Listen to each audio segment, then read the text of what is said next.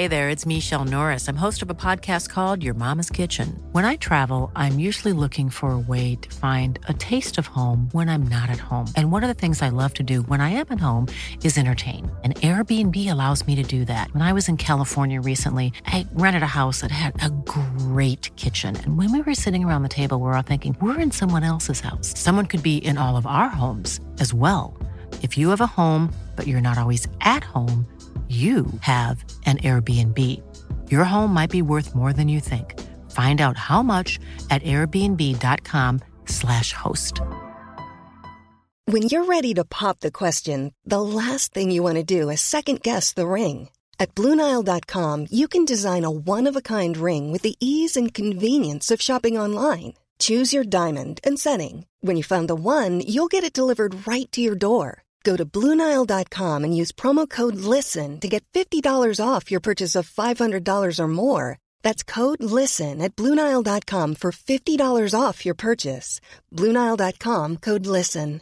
I'm Sandra, and I'm just the professional your small business was looking for. But you didn't hire me because you didn't use LinkedIn Jobs. LinkedIn has professionals you can't find anywhere else, including those who aren't actively looking for a new job, but might be open to the perfect role, like me.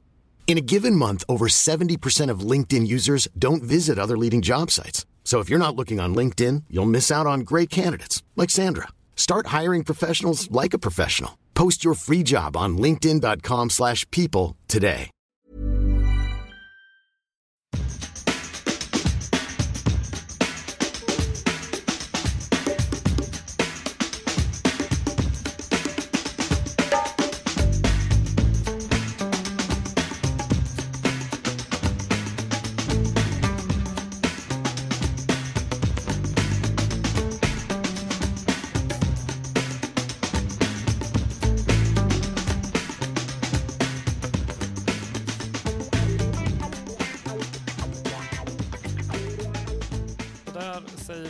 Välkomna till ännu ett avsnitt av DIF-podden som kör ännu ett avsnitt på distans, och med oss har vi ingen mindre än journalisten och djurgårdaren, höll jag på att säga, men Noah Bachner, välkommen.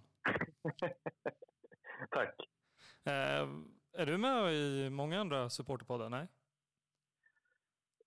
Jag har varit med i några olika. Jag har varit med i Radio Råsunda några gånger och inte i någon Bayern-podd tror jag, men ett par andra vill jag minnas i alla fall. Det har ju gått några år nu och varit några vändor, så jag kan inte detaljera exakt. Men ja, jag har varit med i olika. Känns som att det är en liten rökridå bara det där. Men ja, skit i det. Hur är läget? Mycket bra. Med tanke på omständigheterna så får jag säga att det är mycket bra. Det kunde vara mycket sämre, har jag förstått. Ja, verkligen. Du är ju väldigt mycket i ropet. Du är ju överallt. Snart kommer ju du stå och presentera vädret också. Det känns som att du dyker upp överallt just nu.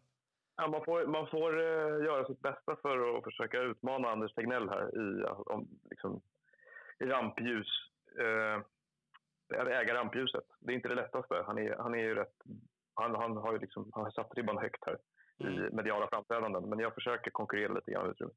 Du är nog god tvåa, skulle jag tro. Jag hoppas det. Ja, du, vi skulle ju köra för ett tag sedan och för ett tag sedan också. Och mellan de här varven har ju egentligen agendan ändrats rätt så rejält. Men vi ska börja någonstans ändå lite från förra året, att villkorstrappan och hela den diskussionen som präglade hela förra året, där du och en kollega till dig, det var väl Frida Sundqvist, var det inte det? Ja, om du tänker på vilka texter du tänker på, men som är de största jobben där, absolut. Exakt, och lite det var ju från ingenstans, kan man tycka, så kom ju en väldigt aggressiv linje från Polismyndigheten där man gick hårt åt ganska tidigt. Man började med, det skulle vara rätt ordentliga visitationer, och så fortsatte det i den vägen. Och var ska vi backa bandet till? Liksom att det här, jag tror det är alltså hela Polismyndigheten har väl mer eller mindre indirekt sagt att de räknade ju inte med att så många journalister skulle ta supporternas sida, så att säga. Hur upplever du det som att liksom, den pendeln har vänt lite till att nu är det ju typ alla pro-supportrar mer eller mindre? Jag vet inte om jag skulle uttrycka det så riktigt. För det handlar inte riktigt om att vara pro-supportrar i den bemärkelsen. Vad handlar det om då? Nej, för där måste man, för att ta hela den här diskussionen, det du syftar på här då, det som polisen förvånades över och som man märkte att de inte var beredda på, det var att det framträdde snabbt ett sorts offentligt samtal om de här frågorna med högre intellektuell spänst än vad de var vana vid och med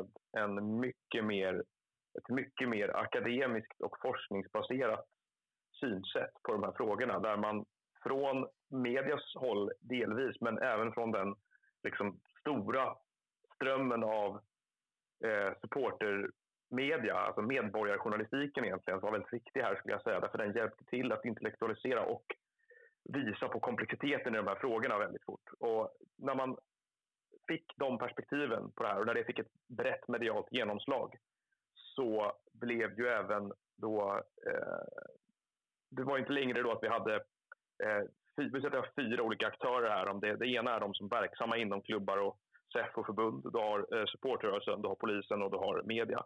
3 av de aktörerna var av en stark övertygelse, tror jag, att det här nya arbetet då, eller det här nygamla arbetssättet stred mot ganska uppenbara fakta om hur de här frågorna ska hanteras. Och kunde uttrycka det. För man ska komma ihåg att tidigare var det lätt att avfärda då supporterrörelsen som väldigt enfaldig och enhetlig. Att det fanns liksom, om man diskuterade de här frågorna för 15-20 år sedan i Sverige, så fanns inte de många internetforum som poddar som den här eller många andra där supportrar kunde uttrycka sig. Utan vi har ju väldigt mycket liksom ett tydligare karta över de olika nyanser inom supporterrörelsen. Där var mycket lättare för till exempel Polismyndigheten då, eller andra aktörer, andra inom media också, tror jag tidigare, att gestalta supportrörelsen som någonting väldigt enhetligt som man kunde avfärda som det man kunde se på tv, eller de banderollerna man såg på tv, eller de som stod på Gullmarsplan och skrek efter matchen. Det var de som fick representera det. Nu har man ju på ett helt annat sätt fått en transparens i det här, där det är med samma avfärdande inställning till sådana här frågor, eller samma förenklade inställning till de här frågorna. Och det nya diskussionslandskapet, vad jag har förstått på väldigt många, har ju gjort att polisen togs lite på bar gärning i den bemärkelsen den här gången. Och det var annorlunda. Och sen tror jag att det har att göra också med att om vi tittar på hur det ser ut på de stora redaktionerna nu, så är det ganska många som har, det är en ganska snabb generationsväxling, en ganska snabb föryngring och en ganska snabb förändring av fotbollsjournalistiken i Sverige. Där rätt många som har ganska framträdande roller, det är ju inte så jättemånga som jobbar med det, så att, men rätt många har ju också någon sorts egen relation till ett supporterliv på något sätt, och en lättare identifikation med de frågorna som är viktiga för supportrar, och förstår de här frågorna bredare än att det handlar om att liksom, är frågan om bengaler bara en fråga om bengaler, eller är det en fråga om självständighet och identitet och kultur på ett annat sätt. Och har man med sig den frågan in i ett bredare journalistiskt perspektiv också, så kommer ansatsen till de här frågorna bli mer granskande, därför att då vill du ta reda på varför det är plötsligt viktigt för någon att strypa de här idealen. Och det tror jag har spelat en stor roll också här. Det var lite annorlunda formulering än vad jag slängde mig med. Men ja, du har ju rätt i det. Men jag fastnade för en grej som du sa om transparensen. Det kan man ju inte tycka att Polismyndigheten har hållit på med. En liksom transparens. Det har ju varit väldigt mycket maskning i beslut, och det har hänvisats till rikets säkerhet och det ena med det andra. Varför gör man så då, om man liksom, om de har blivit tagna på sängen och märker att shit, här finns en vettig nivå, eller så här en rimlig nivå i klimatet här. Liksom, det måste ju vara sämre för dem att inte kunna köra med öppna kort, så att säga, eller? Ja, alltså jag har ju också funderat en del på det här, och det har varit väldigt svårt i perioder i alla fall att få fram hela sammanhanget, liksom, att få det svart på vitt, få alla inriktningsbeslut där man rådet liksom. För det var ju saker jag och min kollega Frida då började titta på förra året för att försöka lägga olika pussel och förstå motiv till olika saker här. Och där har det ju som tur var nu man har lyckats få sig en mycket bättre bild av hur det här är drivet, att det finns ganska tydliga splittringar inom polisen mellan regionerna i Sverige om hur det här arbetet ska bedrivas och så vidare. Men det har ju blivit en mycket viktigare medial uppgift just i det du säger. Och jag tror att skälet till att man har velat begränsa informationsflödet här är att en rädsla för opinionsbildning också. Det är vad jag tror i alla fall. Att det finns en oro både på personligt plan men kanske även från myndighetens håll som sådan. Det blir lättare plötsligt då att peka ut individer inom polisen. Och där finns det ju fortfarande ganska extrema krafter inom supporterrörelsen eller inom liksom fragment av supporterrörelsen som skulle kunna såklart missbruka den typen av och sådär. Så att det kanske finns sådana skäl till att polisen ibland har känt att det har funnits en reell hotbild och att det är därför man inte har velat gå ut och vara 100% transparent. Men när det gäller vissa beslut och sådär, formuleringar och grejer där jag vet att där klubbarna har tjafsat jättemycket med det här där de försöker begära ut grunden för olika beslut och försöker få ut beslutsprotokoll och även då till exempel det här inriktningsbeslutet då som ligger till grund för att villkorstrappan ska användas. Så har man maskat bort extremt mycket och det har jag väldigt svårt att förstå därför att om det finns en väldigt tydlig strategilinje från polisen så borde det ligga i deras intresse att marknadsföra och stå för den. Men det är det jag menar. Ja, det är det jag menar. Det är ju så jättekonstigt. Ja, och därför jag tror att skälet till det här kan vara att det finns ett interna liksom meningsskiljaktigheter i det här. Jag vet att det gör det inom polisen. Där det finns ett antal personer som på beslutande positioner som tycker att det här är bra och tycker att villkorstrappan då är en framgångsformel som man beskriver eller framgångsfaktor som man beskrev det under säsongen 2019. Och det finns framförallt i region syd och väst delar av polisen som tycker att inte förstår överhuvudtaget att man ska hålla på med det här utan man borde jobba på ett annat sätt. Och därför så att jag tror att då det blir en sorts kommunikation då att dela med sig av alla de här motiven bakom polisens olika beslut. Gör man det så kan man också kanske då framkalla en debatt som man kanske inte vill ha inom polisen och visa upp en ganska oenig myndighet. Men också, jag reagerar också mycket på så som diskussionerna var ju typ så här att polisen kunde säga att men vi har jättebra dialog med SEF och SFSU till exempel. Och vi har jättebra dialog med liksom alla klubbar och framförallt storklubbarnas säkerhetsansvariga och så vidare. Så kan man ju bara vända på huvudet och ställa den frågan, har ni det? Och då, liksom få helt andra svar. Att bara, nej, vi har inte hört någonting på flera år. Eller nej, det är ingen dialog, det är en monolog. Det är liksom, vi får det här och vi får väldigt kort tid på oss och hela den biten. Och just, vi kan dra ett väldigt bra exempel. Det var det här med där man till och med hade gått ut till då Djurgården i det här fallet och liksom sagt nej, danska poliser, det kommer inte, för att sen tvärvända bara så ni vet, nu förenklar det ju väldigt då, så kommer det komma ett gäng danska poliser och de kommer ha fulla rättigheter som svensk polis, men de kommer ha sina uniformer och sina bilar och så vidare. Det går ju också emot, alltså det är så enkla lögner att slå hål på, det är det jag menar. Och det känns ju också ganska korkat, eller? Jag tycker att det du pratade om först här då med att man säger från ena hållet då att vi har en väldigt bra dialog och det finns samverkan och alla de här sakerna från polisen, så pratar man om helt olika saker sen när man pratar med klubbarna. För vad klubbarna vill åt är ju en kommunikation med de delar av polisen som fattar de här inriktningsbesluten. De som faktiskt tar beslut om att det är villkorstrappan som ska vara vårt arbetsverktyg och den ska tillämpas i den här och den här utsträckningen så här och så här hårt. Det är inte vad polisen menar. Polisen menar att de har operativa enheter i regionerna som har en bra samverkan och dialog med klubbarna när det gäller att liksom, fixa vissa säkerhetsföreskrifter i samband med matcherna. Men det är mer praktiska polisarbetet på fältet, tror jag.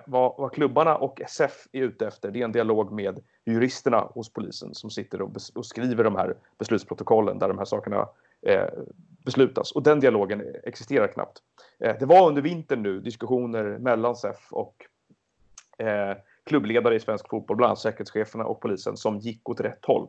Jag vet att i december så fick man tillbaka från polisen resultatet av en utvärdering man gjorde tillsammans, till exempel, där man skulle utvärdera säsongen. Och det är det här som är det problemet, att tror jag att det finns inget förtroende mellan de här parterna just nu, och det har brutits ner under de senaste 2 åren egentligen.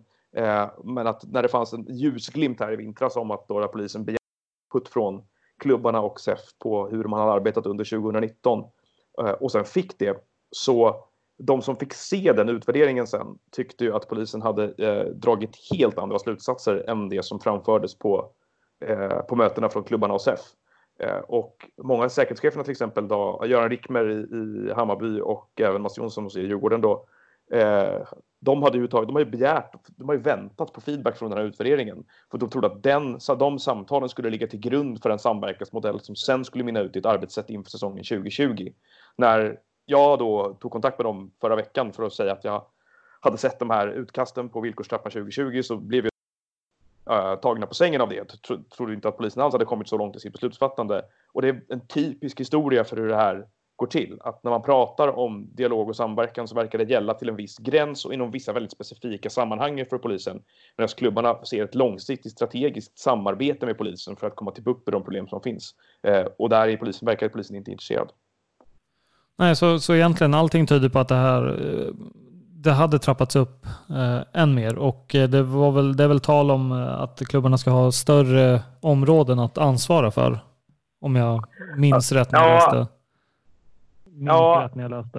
Ja, den punkten i det förslaget, det utkastet till villkorstrappa då, som ska beslutas om internt nu, är alltså den punkten som skiljer sig från fjolårets villkorstrappa och den som har funnits de senaste åren. Det är ju den som handlar om att ett nytt straff för klubbarna kan bli att de tvingas då till utvidgat, idrottsområde, utvidgat arenaområde eller sånt där, utvidgad idrottsanläggning tror jag det heter. Och då ska man då ansvara för säkerheten på större area än vad man har gjort tidigare, större geografiskt område. Och det har man inte haft som nytt villkor då för att få arrangera matcher eller arrangera stora idrottsevenemang tidigare, utan det var nytt i det här sammanhanget. Och det är ju en klassiker att göra jämförelsen med till exempel några festivaler eller någonting, att det inte alls gäller samma saker där. Ta vad som helst egentligen, dra till med någon festival, och de får väl aldrig inför nästa år några tuffare krav eller villkor för att få arrangera det här. Inte vad jag vet i alla fall. Nej, det där är ju, och det är en annan diskussion om liksom vad som pressar då vissa personer inom polisen till att försöka driva på det här arbetssättet. För det är väl den stora frågan som jag vet att alla som jag pratar med egentligen ställer sig. Många inom polisen och väldigt många inom svensk fotboll och andra är ju liksom, vem vill det här och varför? Alltså vem vill att det här sättet att arbeta på ska fortgå? Och vad är motivet till det? Och det är klart att vi kanske nuddade vid en del förklaring lite grann i de här kartläggningen av Björn Erikssons dubbla stolar och uppdrag förra året då, att han hade ju naturligtvis ett intresse av att kunna visa upp för den lobbyorganisation han ledde att de privata vaktbolagen fick mer jobb och att säkerhet blev en mer högprioriterad fråga inom Sveriges största sport. Det i mitt huvud råder ingen tvekan om. Men det var ju liksom inte den enskilda anledningen till det här, utan då måste man ju fråga sig precis det du säger, att varför är det här så viktigt just när det gäller fotbollen? Och jag tror att det där har jag tror att media har haft en stor roll i det, att skildra fotbollsrelaterade idrottsrelaterade brott eller liksom den typen av som kan uppstå runt fotbollsmatcher som en väldigt enkel sak att attackera och säga att nu måste vi ta tag i det här, för det är synligt, högljutt, kulturellt, anarkistiskt. Traditionellt sett har det funnits en stor mobilisering mot de uttrycken i svenska medier, och det har blivit en lätt sak för polisen att försöka komma till bukt med för att visa att man gör någonting. Ett klassiskt fall av att visa handlingskraft.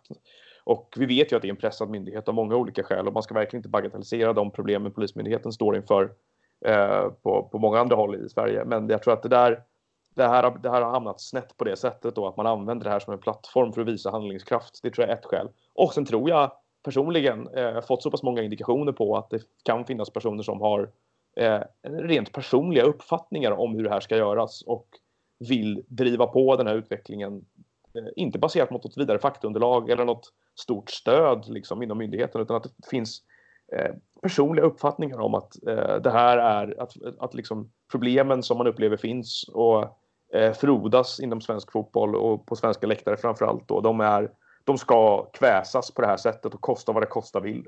Liksom. Det verkar vara det som är en blandning av de orsakerna. Lite för att man gör det för att man kan. För att man är i den positionen att man kan driva på det här. Ja, alltså jag tror att det är möjligt att de här människorna handlar liksom i uppsåtet att de tror att det här är rätt sätt att komma till bukt med det. Men det verkar finnas... jag delar inte deras problembeskrivning till att börja med. Och redan där har man ju då svårt att förstå varför saker och ting är som de är. Mm.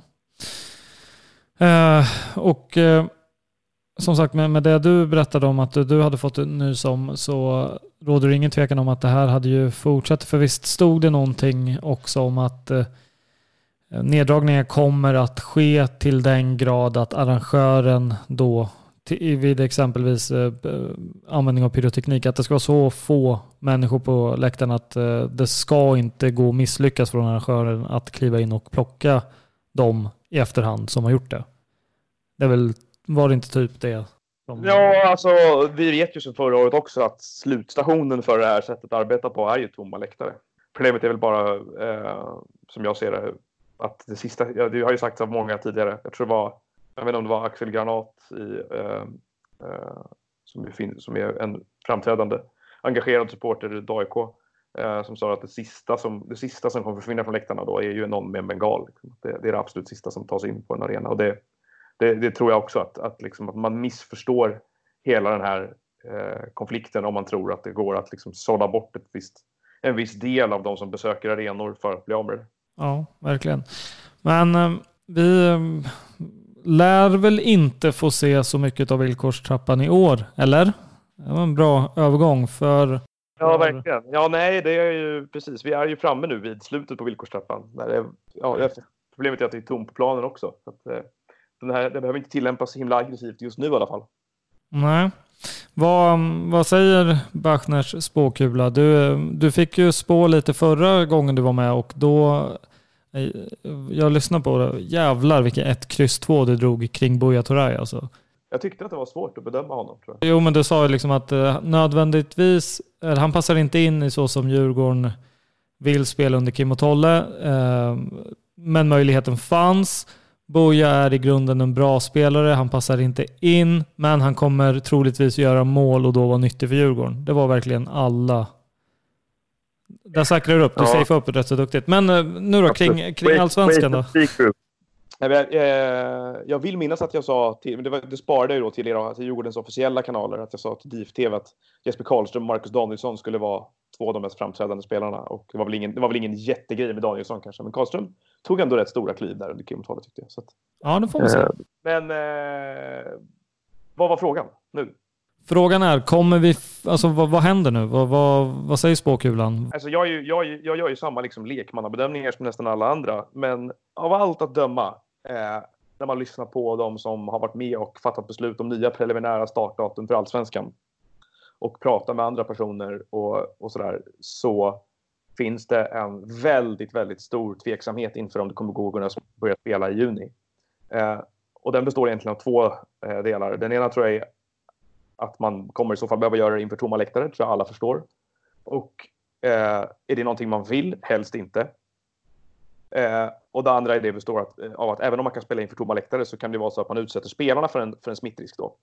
Allt beror ju på såklart hur långt vi har kommit i den här smittspridningen lagom till dess, och det vet ju jag lika lite som alla andra. Men det andra problemet som uppstår här i förlängningen, som jag tror vi kommer då se en ganska stor diskussion om det kommande veckor här, därför att jag såg att Björn Westström varit ute idag här, det är onsdag när vi spelar in det här. Björn Westström pratade i morse med Fotboll Direkt, och jag vet att han har sagt ungefär samma saker till oss här under dagen, att det är en lite tunnelseende att säga att fotbollen ska återupptas då och då, och att låtsas som att det inte är en kontaktsport till exempel. Vad man hamnar i förlängningen är ju att om vi inte börjar spela i juni utan vi ska börja spela i juli till exempel, för att vi ska kunna spela inför publik, så kommer det bli ännu skarpare diskussioner med Discovery om tv-avtalet, skulle jag tro. Därför att de har ett intresse av att visa en full allsvensk säsong, och den hinner man inte enligt de preliminära beräkningar som jag tror gjordes tidigare under mars månad här från SEF och så. Det hinner man knappt. Det finns väldigt få som tror att man hinner spela hela allsvenskan från juli fram till hösten, även om man spelar en bit längre in i november eller hela vägen in i december. Och det där där hamnar man vid väldigt svår avvägning. Därför att då måste man på något sätt bestämma sig för om man ska göra avkall på publikintäkter eller om man ska göra avkall på tv-avtalet. TV-avtalet kan också innebära en ganska djup problematik juridiskt, tror jag, för väldigt många parter. Och vi börjar se liknande scenarion ute i Europa nu där tv-rättigheter ska omförhandlas och då det är ju även intäkter som många klubbar har räknat och budgeterat för, och då hamnar de i ytterligare ekonomiska bekymmer och sådär. Så att vad jag hör från de som jag har regelbunden kontakt med i alla fall är ju att väldigt få tror att vi kommer kunna börja spela i juni. Väldigt många tror att de vill börja spela i juli istället för att kunna spela med publik. Och i sin tur tror då väldigt många att det blir andra typer av problem. Så att jag är skeptisk till om vi ser allsvenskt spel överhuvudtaget i år. Ja, för jag tänker så här att finns det inte också en diskussion från UEFAs håll att de har väl, är det ett krav eller önskemål på att de stora ligorna eller de ligorna som är igång ska vara slut, är det senast sista juni, eller?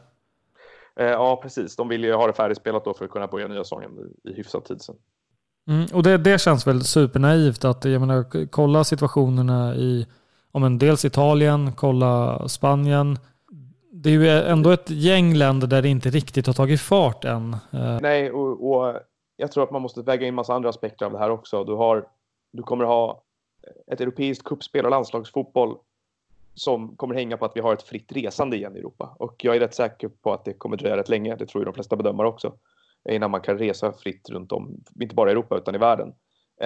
Och därför att smittan kommer vara i olika faser i olika länder. Och sen har vi dessutom det faktum att rätt många av de europeiska länderna vars spelschema och ligor kommer att kommer att påverka allsvenskans förmåga att planera och spela. Det är ju länder som har valt helt andra strategier än Sverige för att tackla det här med de här väldigt hårda karantänsreglerna. Och då, där finns det ju en risk att när man släpper på de restriktionerna så bryter smittan ut på nytt och man kommer behöva införa karantänperioder i omgångar, och då kan du inte spela fotboll heller. Så att de kan hamna i helt andra, mycket mer långvariga situationer än vad Sverige gör. Det är möjligt att vi får en långvarig jobbsituation också. Jag har ingen aning om var det här slutar, men det är ju vad många modeller spår i alla fall. Så att jag tror att vi kommer att ha ett Europa i ofas med olika typer av förmåga att spela sina ligor färdigt med väldigt begränsade möjligheter att bedriva europeiskt kuppspel under ganska lång tid framöver. Så att jag tror att vi behöver se någon sorts mycket mer liksom, organisering av de här olika planeringsprocesserna från olika länder i Europa innan vi kan komma framåt med allsvenskan också. Jo, men det känns ju som det känns som att ändå de stora länderna kommer på något sätt, på ett eller annat sätt, lösa vilka som blir Europaklara och inte. Men med det sagt så betyder det inte att det blir Europakval i sommar, utan att de också går med på att eller ställer in sina säsonger och att den tar fart egentligen nästa sommar igen. Det blir rätt intressant då. Nu tänker jag då främst för Djurgårdens skull här då. Säg att det blir det här scenariot, att alla länder kommer överens om att faktiskt stänga sina ligor eller avgöra allt det där som vi sa och skippa Europaspelet. Då hamnar Djurgården i ett prekärt läge att för då går man miste om Europa som är en god inkomstkälla. Hur villiga tror du kommer Djurgården vara då att vilja dra igång en halv variant av allsvenskan eller påbörja allsvenskan, och sen blir det då till nästa sommar så blir det ju nästa mästare som får lira. Och jag tänker så här, vet du någonting om alltså tv-avtalet? Och jag menar, Unibet klev in som en stor aktör. De pengarna, jag vet att SEF har sagt vid något tillfälle att men de pengarna kommer, fast det är väl rimligt att anta att det måste finnas klausuler för antalet matcher och hela den biten. Annars så känns det som att man har gjort rätt dåliga avtal, eller? Alltså jag tror att alla har varit försiktiga med att börja prata om, spekulera i den typen av konsekvenser så här långt, eftersom man inte vet hur länge man måste skjuta på starten av allsvenskan och hur många omgångar som kommer kunna spelas, om det kan spelas alls. Men det är väl självklart som du säger så att alltså, vi kommer se juridiska tvister på väldigt många håll i samhället, men så även i fotbollen, när det här ska spelas ut i efterhand, och allt kommer ju bero på hur mycket man går miste om, hur mycket någon har betalat för någonting och hur mycket de tycker att de får tillbaka. Det är svårt att se att något bolag av ren välgörenhet väljer att fullfölja ett avtal fast den får 10% av sin exponering tillbaka. Det har de inte råd med själva, därför att Unibet har ju också förlorat pengar på det här, precis som alla andra företag. Liksom. Så att det... Cool fact, a crocodile can't stick out its tongue. Also, you can get health insurance for a month or just under a year in some states. United Healthcare short-term insurance plans, underwritten by Golden Rule Insurance Company, offer flexible, budget-friendly coverage for you. Learn more at uh1.com. Hiring for your small business? If you're not looking for professionals on LinkedIn, you're looking in the wrong place. That's like looking for your car keys in a fish tank. LinkedIn helps you hire professionals you can't find anywhere else, even those who aren't actively searching for a new job but might be open to the perfect role. In a given month, over 70% of LinkedIn users don't even visit other leading job sites. So start looking in the right place. With LinkedIn, you can hire professionals like a professional. Post your free job on linkedin.com/people today. Hey there, it's Michelle Norris. I'm host of a podcast called Your Mama's Kitchen. When I travel, I'm usually looking for a way to find a taste of home when I'm not at home. And one of the things I love to do when I am at home is entertain. And Airbnb allows me to do that. When I was in California recently, I rented a house that had a great kitchen. And when we were sitting around the table, we were all thinking, we're in someone else's house. Someone could be in all of our homes as well. If you have a home, but you're not always at home, you have an Airbnb. Your home might be worth more than you think. Find out how much at airbnb.com/host.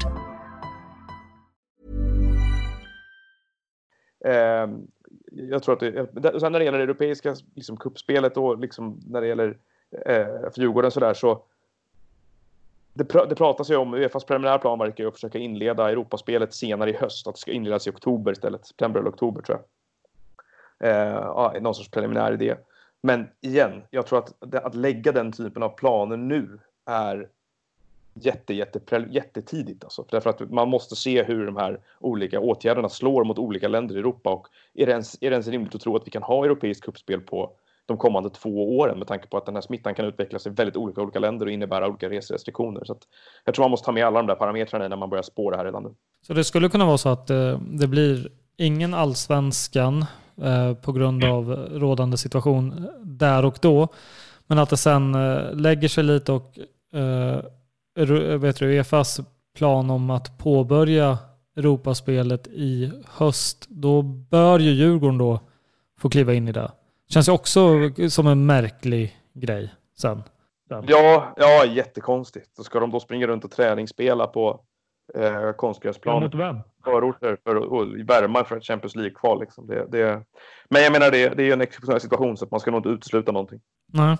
Men en annan grej, jag brukar lyssna på din och Discos podd då och då, och dina frågor utgör ju halva avsnitten ofta. Ja, men jag upplever ändå att en del censureras, vilket är synd, men det kan vi komma in på sen. Men där tänkte jag på en grej som du och Disco är oense om, huruvida det här som alltså med permitteringar, att Djurgården har ju inte gjort det än. Nej.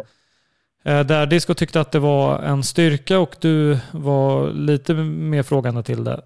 Hur länge, alltså jag köper båda argumenten, men liksom Djurgården som kommer från sitt enorma stålbad och lyckas ju träffa in en riktigt fin försäljning och liksom få pengarna in på kontot. Det är ju väldigt bra timing allting.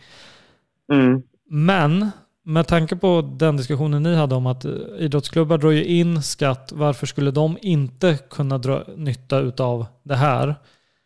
Kommer någon alltså Discos argument om att Djurgården är helt rätt, för det är folk som kommer vilja jobba för Djurgården som liksom, de kommer tänka tillbaka, och Djurgården stod jättestarka där och då. Hur mycket, alltså kommer någon komma ihåg det? Säg att det här lägger sig då. Kommer någon komma ihåg 5 år senare att just jävla, blir det pandemi igen? Då... Alltså det där är hans argumentation. Det är väl säkert en poäng i att en arbetsgivare som klarar av och liksom inte klarar sig utan nedskärningar i de här tiderna blir uppskattad på något sätt. Men jag tror att de flesta har förståelse för att permitteringar gör man för att ha bättre möjligheter att överleva i längden. Att när det här är över så ska man kunna stå hyfsat starkt även då också. Det finns väl exempel kanske snarare i andra länder än i Sverige på klubbar där man kan fråga sig lite sådär, hur viktigt det var för dem egentligen med att använda de här skattemedlen. Typ Tottenham gjorde det häromdagen. Liksom. Man skulle väl kunna fråga sig om en klubb som gjorde en vinst på 84 miljoner pund eller vad det var för någonting för senaste bokslutet här. Om de verkligen behövde använda då statliga medel till att göra det ena och andra. Ja, men om vi ska hålla oss inrikes då behöver till exempel Malmö göra det? Alltså, min grundinställning till det hela är att då ska man göra olika moraliska avväganden. Vem är de här pengarna egentligen till för? Alltså, du ska då ge dig in på en diskussion om vilka företag eller vilka typer av företag, vilka branscher är bäst behövande. Och en sån diskussion kan man såklart ha. Men lagstiftningen ser ut som den gör. Och då tycker jag att det är korkat av en klubb alltså att inte liksom använda den typen av möjligheter i det här läget för att göra kostnadsbesparingar i en ekonomiskt utsatt situation. Det gäller alla klubbar i Sverige. Så att jag har full förståelse för att man gör det. För hur funkar permittering? Ska vi dra den? Nu ställer jag det här lite mot väggen, höll jag på att säga. Men hur funkar det? Jag förstår att klubben, alltså i brist på arbete till exempel, alltså ett typexempel är ju så kan ju klubbarna ha till exempel, så kan de permittera spelare eller vilken arbetsplats som helst kan permittera personal och det är som en sorts tillfällig uppsägning, oftast inte på 100% utan på ett antal procent av arbetstiden och där staten går in och garanterar att personalen får stora delar av sin lön utbetalt fast företaget slipper betala den. Så att företagen gör stora kostnadsbesparingar samtidigt som människor inte får så himla mycket mindre pengar i fickan. Det är statliga medel som går åt till att hjälpa företagen att genomlida den här väldigt svåra perioden. Och hur länge kan man göra det här? Jag kan inte tidsfristerna för det där. Jag vet ju att det är olika inom olika företag gör permitteringar under olika långa perioder. Men de kan även förlängas och de kan avbrytas, tror jag. Mm. Så egentligen, det Djurgården skulle kunna göra är att permittera folk så länge som de kan. Och även om de har inställningen att de vill liksom visa musklerna lite. Vilket jag ska understryka det. Jag kan tycka att det är rätt bra. Men frågan är ju hur länge och alltså till vilket. Alltså hur länge ska man göra det? Men säg att de gör det i några månader för att sen anställa dem tillbaka. Alltså då har de ändå sparat in några månaders kostnader. Ja, alltså om de inte gör det och väljer att ta från sin kassa istället då, till exempel, så är det ju lön. Då har de betalat ut lön av sina egna pengar som andra klubbar i Allsvenskan använder statliga pengar till att betala istället under samma tid. Vet du om de klubbar som har gjort det här då, har det gått igenom? För jag menar, det finns väl vissa regler som man måste väl uppfylla vissa kriterier för att göra det här. Det släppte av unionen precis för 2 veckor sedan som gjorde det möjligt för klubben att göra på det här sättet. Så att därför så funkar det. Sen är det så att jag tror Elfsborg bland annat har ju spelarna gått med på en temporär lönesänkning, va? Alltså att det inte är permitteringar utan det är spelarna som har givit upp en del av sin lön snarare för att hjälpa klubben. Jag kan inte den tekniska skillnaden på alla de här ingreppen som har skett till höger och vänster. Men jag tror att vi har inte exakt samma konstruktion på alla håll. Ja. För jag tror väl på vissa håll och kanter så ska det väl vara typ att konsulter ska väl ryka först för att du ska kunna permittera anställd personal om de inte uppfyller, alltså så här, om de har någon kritisk funktion, tror jag det är. Det skulle vara jävligt intressant att se till exempel Gnaget som har gått ut med det här. Har de liksom kickat alla sina konsulter som de har som gör allt annat för att klubben ska gå framåt och växa? Det vet inte jag, men det är säkert som du säger att det finns sådana avväganden att göra också. Tror du vi kommer titta tillbaka på den här tiden och se att den här pandemin är liksom en del av hur maktbalansen förändrades i Allsvenskan? Så att det håller i sig ett tag och jag menar, som Djurgården som nyligen har fått en ganska så välfylld kassa och hade en del innan. Jag menar, Djurgården har ju inte så mycket pengar som är på väg in som de inte har fått än. De har en del för Tino och Badji som jag fattar det som. Men till exempel om vi kollar på Bayern, de har en ganska stor kostnadskostym och har väl mer eller mindre räknat in Odilon-pengarna till exempel. Just den kedjereaktionen, den var också du och Disco inne på. Den kan nog smälla till rätt hårt. För jag tänker på Tino-pengarna. Där såg man ju att Kanal Plus vägrar väl betala en stor mängd pengar till franska ligan. Det kanske kan påverka Lyons betalningsförmåga till Le Havre och deras vidare betalning till oss. Liksom. Hela det här problematiken som du pratar om här då med pengar från övergångar rakt ut i Europa. Christoph Fogel som driver bloggen Osynliga handen pratade med min kollega Linus Sundevik häromdagen. Han beskrev det väldigt bra. Han tog Odilons övergång till Club Brygge som exempel, tror jag. Att det har ju liksom en transferfordran där som ska in till Hammarby alltså från den försäljningen. Och det är pengar som Club Brygge i sin tur inte sitter på. De har inte det kapitalet i klubben att betala de pengarna, utan de väntar i sin tur på en fordran från ytterligare en klubb som väntar i sin tur från någon annanstans. Och i slutändan, som du säger, så kan det vara ett tv-avtal som ska ticka in som gör att den här betalningen kan sättas i rullning. Så att på väldigt många platser kan betalningsflödet stoppas, och vi befinner oss ganska långt ner i den här hierarkin. Sverige. Att vi är ju inte på den översta hyllan, och vi är verkligen inte på den andra eller tredje heller, utan vi är ju ganska långt ner. Så att det där kommer ju drabba de klubbar som sitter med stora fordringar av den typen. Jag tror väl att just Hammarbys försäljning av Odilon är väl ett bra exempel. Det finns säkert ett par klubbar till som har den typen av liksom vänta på den typen av pengar som ska komma in. Men vad jag tror är att vi kommer skärmas av, vår fotbollsekonomi kommer skärmas av på ett annat sätt. Vi kommer bli mer av en egen ö nu, därför att jag tror att det kommer dröja innan vi är uppe igen på det här fria flödet av övergångar mellan länder på samma sätt, därför det kommer finnas mindre pengar ute i Europa.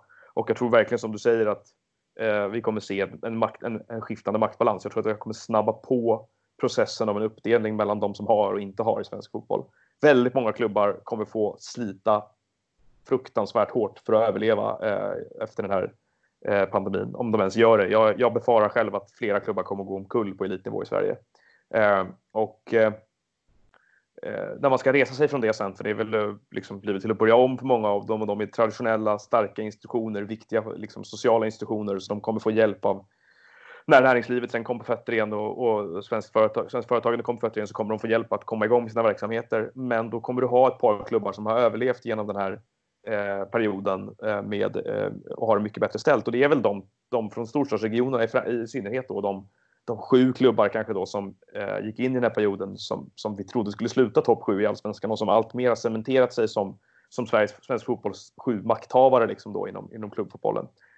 Jag pratar naturligtvis då om de 3 Stockholmsklubbarna, MFF, IFK Göteborg, Häcken och Norrköping. Så att jag tror att det är min gissning liksom att vi såg redan en sån förflyttning, en sån liksom cementering av en maktbalans i svensk fotboll. Jag tror att det här kommer att få sådana konsekvenser att som av att vara någorlunda konkurrenskraftiga kanske liksom om några år befinner sig väldigt, väldigt långt ifrån de andra klubbarna, och att vi ser en mycket tydligare koncentrat av unga talangfulla spelare till exempel som plockas upp av de klubbarna, för de har råd att driva bra akademiverksamheter medan andra inte har det, och dessutom då kan göra de försäljningarna ut i Europa sen när spelarmarknaden kommer igång igen efter ett tag.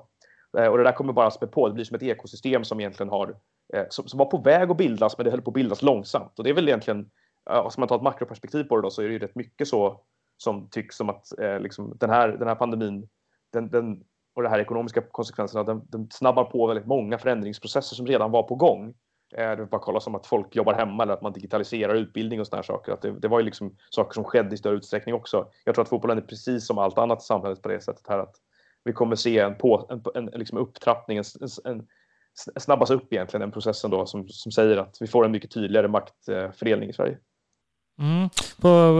På tal om Häcken som sa, fan, de lär väl ligga pyrt till i och med att Gothia inte blir av. Är inte det en stor intäktskälla för dem? Ja, det är ju mycket värre för dem än att de skulle behöva spela inför tomma läktare, vill jag på säga. Nej, men det är klart att det är ju liksom deras game changer i ekonomin, och att Gothia inte spelas är ju inte alls bra. Sen det beror väl på hur mycket avbokningsbara planhyror och liksom arrangemangskostnader de har där.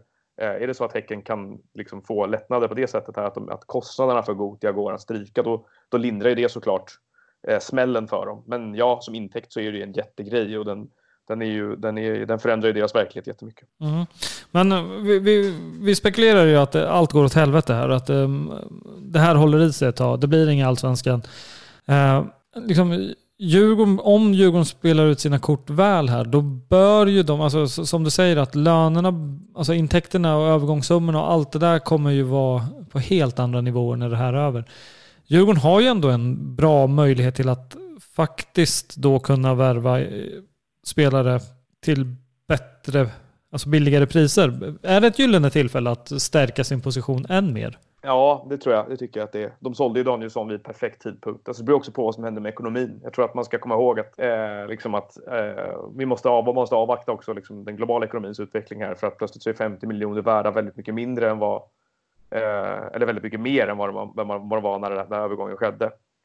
Allting är relativt marknaden eller liksom hur då olika valutor står sig mot varandra. Så att det där ska man inte kanske först växla på, men det var ju väldigt stora och viktiga pengar för dem att få in i det helt rätt läge. Och framförallt så tror jag att det var kanske också slutet för en period av de här otroliga försäljningarna utomlands. Jag har svårt att se att vi, när det här startar upp igen, att vi direkt kommer börja sälja mittbackar utomlands för 30, 40, 50 miljoner. Utan jag tror att det kommer dröja innan de ligorna och de klubbarna som köpte spelare från Allsvenskan för de summorna har de pengarna. Klubb Brygge kommer inte vara i samma position att köpa Odilon, eller Genk kommer inte vara i samma position att köpa Benjamin Nygren eller om vem det nu är som går. Och framförallt så tror jag att samma sak då, Djurgården som har haft väldigt lyckosamma i att sälja anfallare till klubbar ute på kontinenten. Det kommer inte finnas. Rapid Wien lägger inte de pengarna på Ali Obadji direkt när det här börjar igen. Så att man då sålde Danielsson och hade en del andra övergångar i spinnarna och byggde stort kapital inför den här perioden. Det ger Djurgården en väldigt bra headstart tror jag när allting börjar igen sen. Därför att man gick vinnande ur den perioden då, skulle man kunna säga.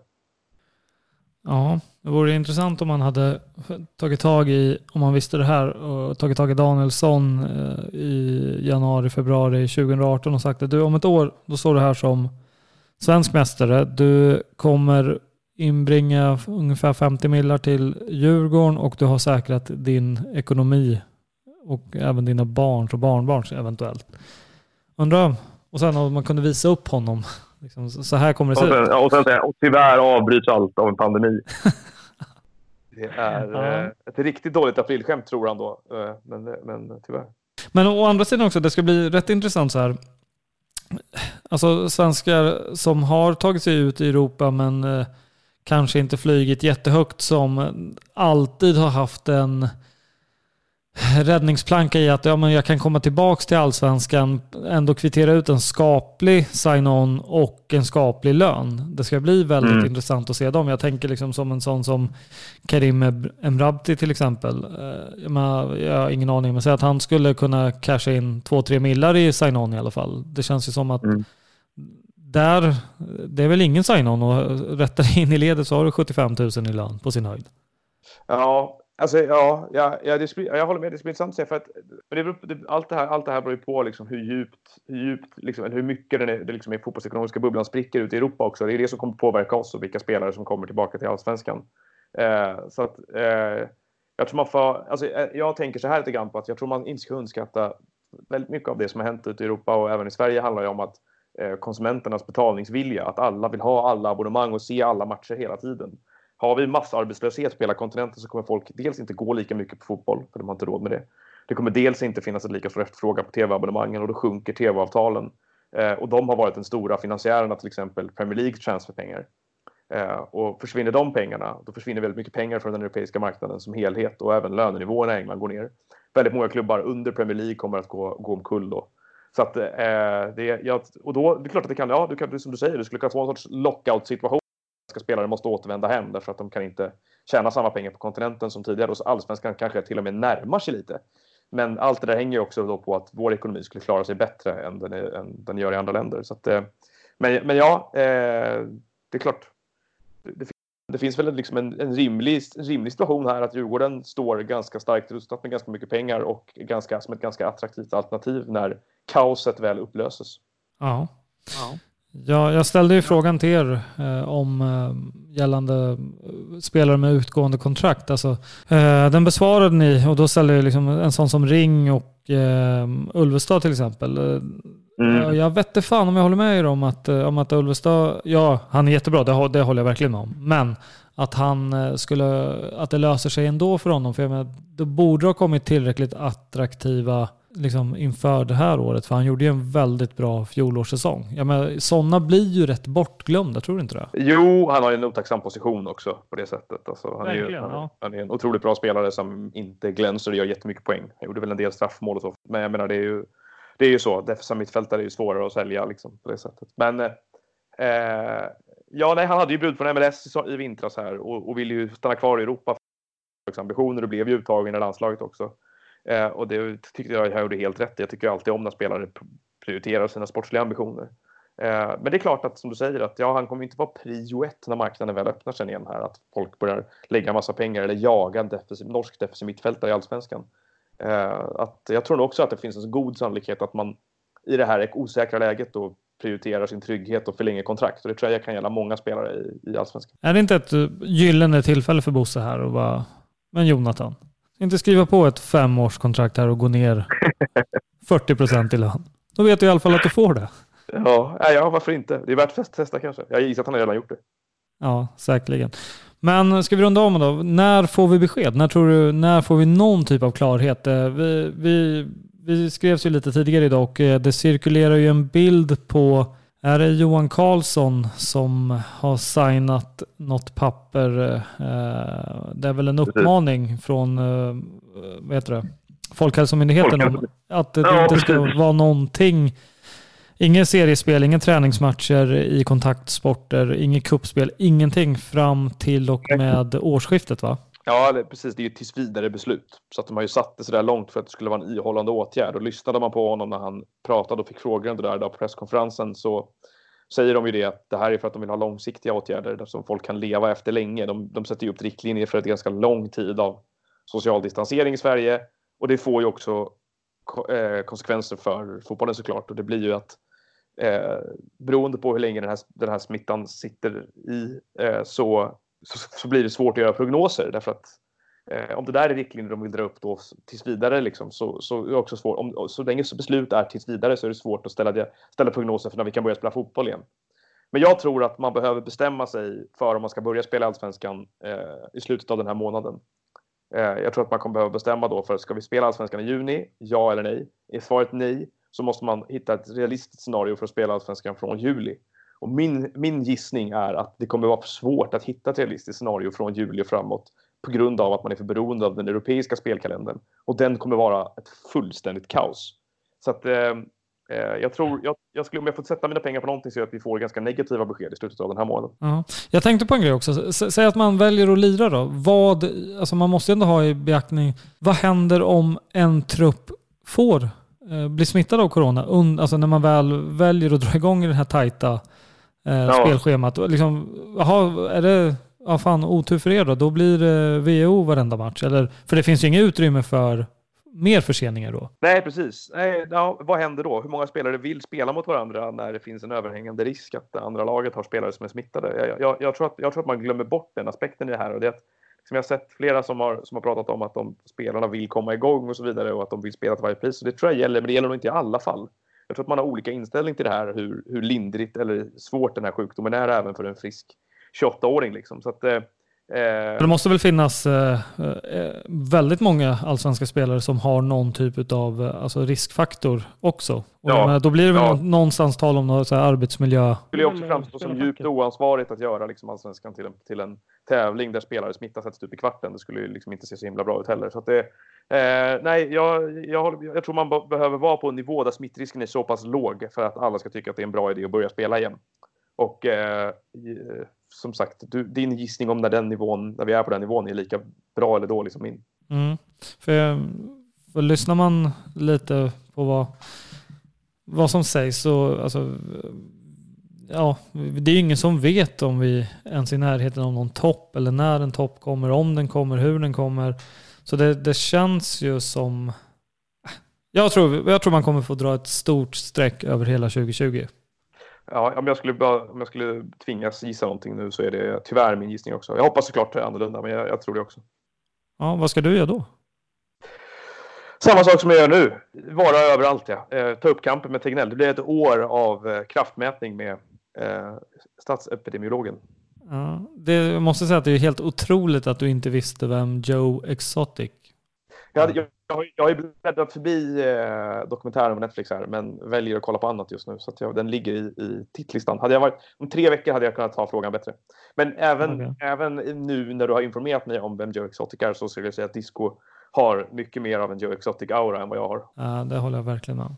Men ja, vi har fått in en del lyssnarfrågor. Gissa vilken fråga som har dominerat. Det är din gamla käpphästfråga. Och det är? Vilket lag jag håller på i Allsvenskan. Vi kan ta det här en gång. Jag har berättat det här i ett antal poddar tror jag. Så här är det. Att jag kommer från en familj där min farfar och min pappa båda har hållit på AIK. Och min morfar på Hammarby.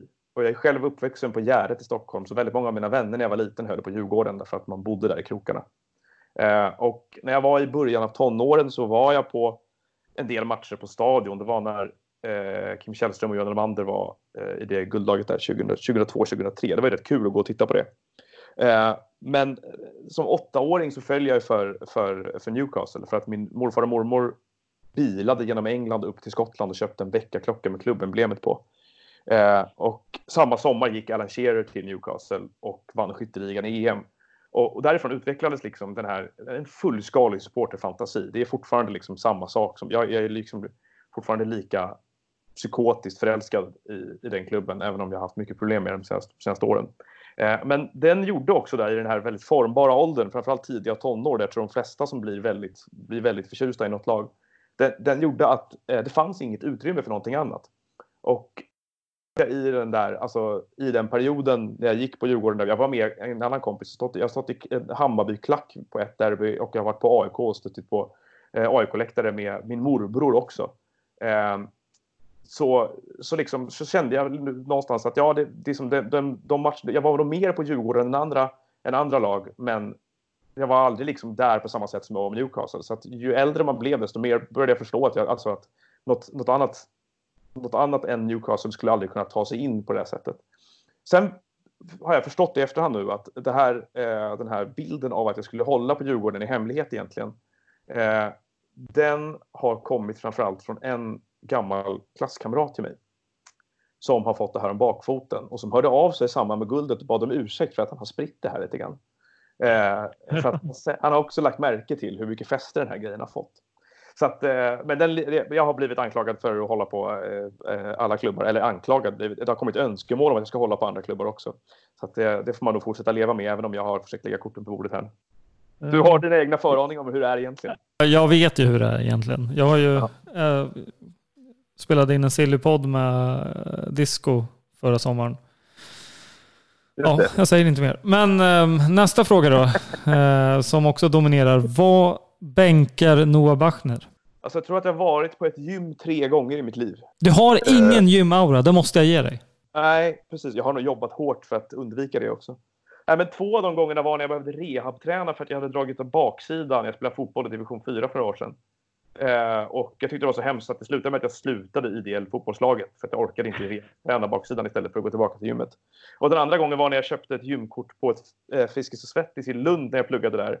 Och det roliga med det var att på det här kortet så står det Friskis och Svettis slogan där nere var tillsammans mot världens friskaste stad. Och så är det en bild på mig vid sidan och jag ser dödssjuk ut för att jag är så blek och nedbruten av att behöva vara på ett gym.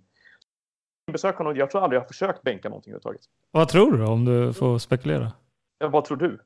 Jag har väl 60 pannor. Ja, max. 60 pannor, men då kommer du också ta en respirator från någon som behöver en bättre egentligen. Det är säkert. Ja, det var de 2 frågorna som var mest dominerande, ska man väl säga.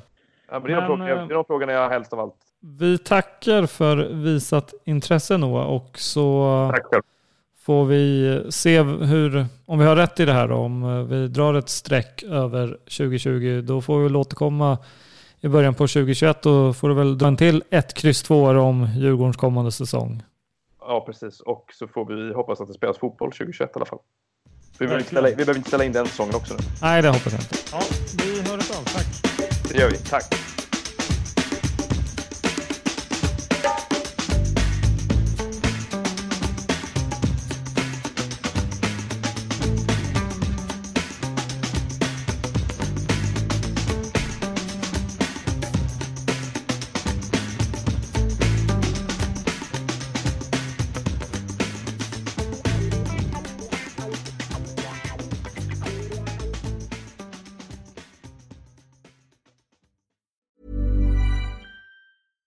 Hi, I'm Daniel, founder of Pretty Litter. Cats and cat owners deserve better than any old-fashioned litter. That's why I teamed up with scientists and veterinarians to create Pretty Litter.